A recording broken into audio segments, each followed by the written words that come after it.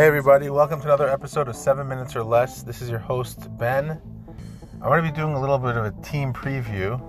It might come off as something random, but I feel like I have to talk about this team because what they've done in 2 years has been remarkable. And honestly, I was very critical of them in the beginning, and that's the Atlanta Hawks. The Atlanta Hawks traded Luka Doncic in one of the most controversial draft day deals for Trae Young, and the Hawks also received a future first-round pick. Now, Trae Young, to me, I was wrong about him. I have to admit that. I'm usually right about prospects, but there are occasions where I just don't see it.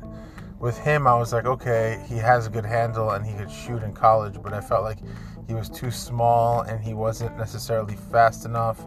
I kind of felt like he was going to be like a Jimmer Fredette, just bust in the NBA. Or I thought at best he would be like Isaiah Thomas. And he turned out to be a revelation towards it. He struggled. Even preseason and in summer league, I was like, yep, I was right. He stinks. Which is why you should never judge a player at such a young age. Right now, with him in the backcourt, sharing the backcourt with Kevin Huerter, that might be the best shooting backcourt in the league outside of Steph and Clay. And Clay's out, so for this year, they might be the best shooting backcourt. Huerter has to take a step forward, but in terms of talent, you're not going to find many backcourts that are as talented as that. And that's something to keep an eye on in the East, because I'm predicting that they make the playoffs. They shock the world. And making the playoffs in the East is not going to be so difficult, but nobody is going to want to face a team like that because they're just stacked with young talent. I mean, John Collins is one of the best defensive bigs in the league and a good finisher. I mean, he's dangerous. Then you have their draft pick, DeAndre Hunter. DeAndre Hunter, some consider to be like the Kawhi Leonard of this draft. Anywhere between Luol Deng in his prime or Kawhi Leonard, I'll take that. You know, that's pretty damn good. And they got 2 other draft picks this year. Bruno Fernando, the sophomore from Maryland, who is very raw, but he projects to be a decent defender. And Cam Reddish, who is a forward in the mold of a Tracy McGrady, but they say he doesn't have it really. You know, he doesn't have the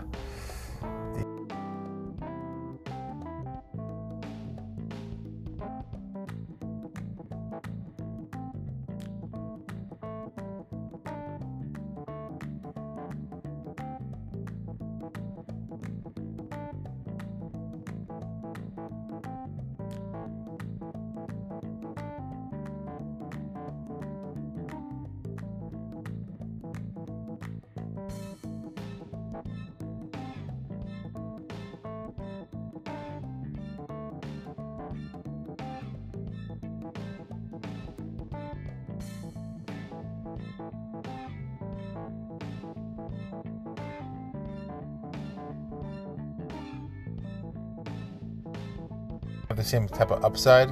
I highly doubt it. The Atlanta Hawks haven't really been good for a few years. I mean, when they had Al Horford and Josh Smith, and those teams are pretty decent. When you have Budenholzer, you're automatically winning 10 games more than you should. So that was a pretty good era for the Hawks. But you know, that's been a starved fan base.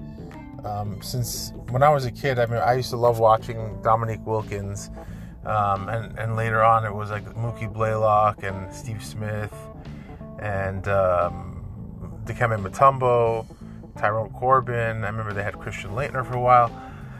Who else did they have when I was going back even further in the Dominique years? I remember they even had like Kevin Willis, I think old Moses Malone was there. I'm not sure. I'm pretty sure that was it. He was on the team. Doc Rivers.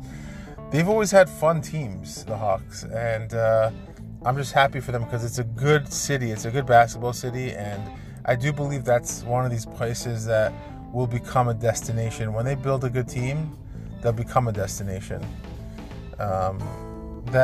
That's a place where people like to visit, and I think Atlanta is just it's a great sports town. They have the Braves, they have the Falcons, so there's a lot to be excited about. But Trae Young is obviously the one we should get the most excited about. He's like Curry light, and he can score at will. He's an excellent passer, good ball handler. So yeah, I would say the Hawks probably have the best young core in the league. I would say between them and, a lot of people think the Pelicans do. We could do another show on the Pelicans as well. I probably will. But, they have Jackson Hayes and Zion Williamson and a bunch of those young players like Lonzo and Ingram from the Lakers, Josh Hart. So there's plenty of talent there too. I just think the Hawks have more upside. And, they're probably the most exciting young team in the league.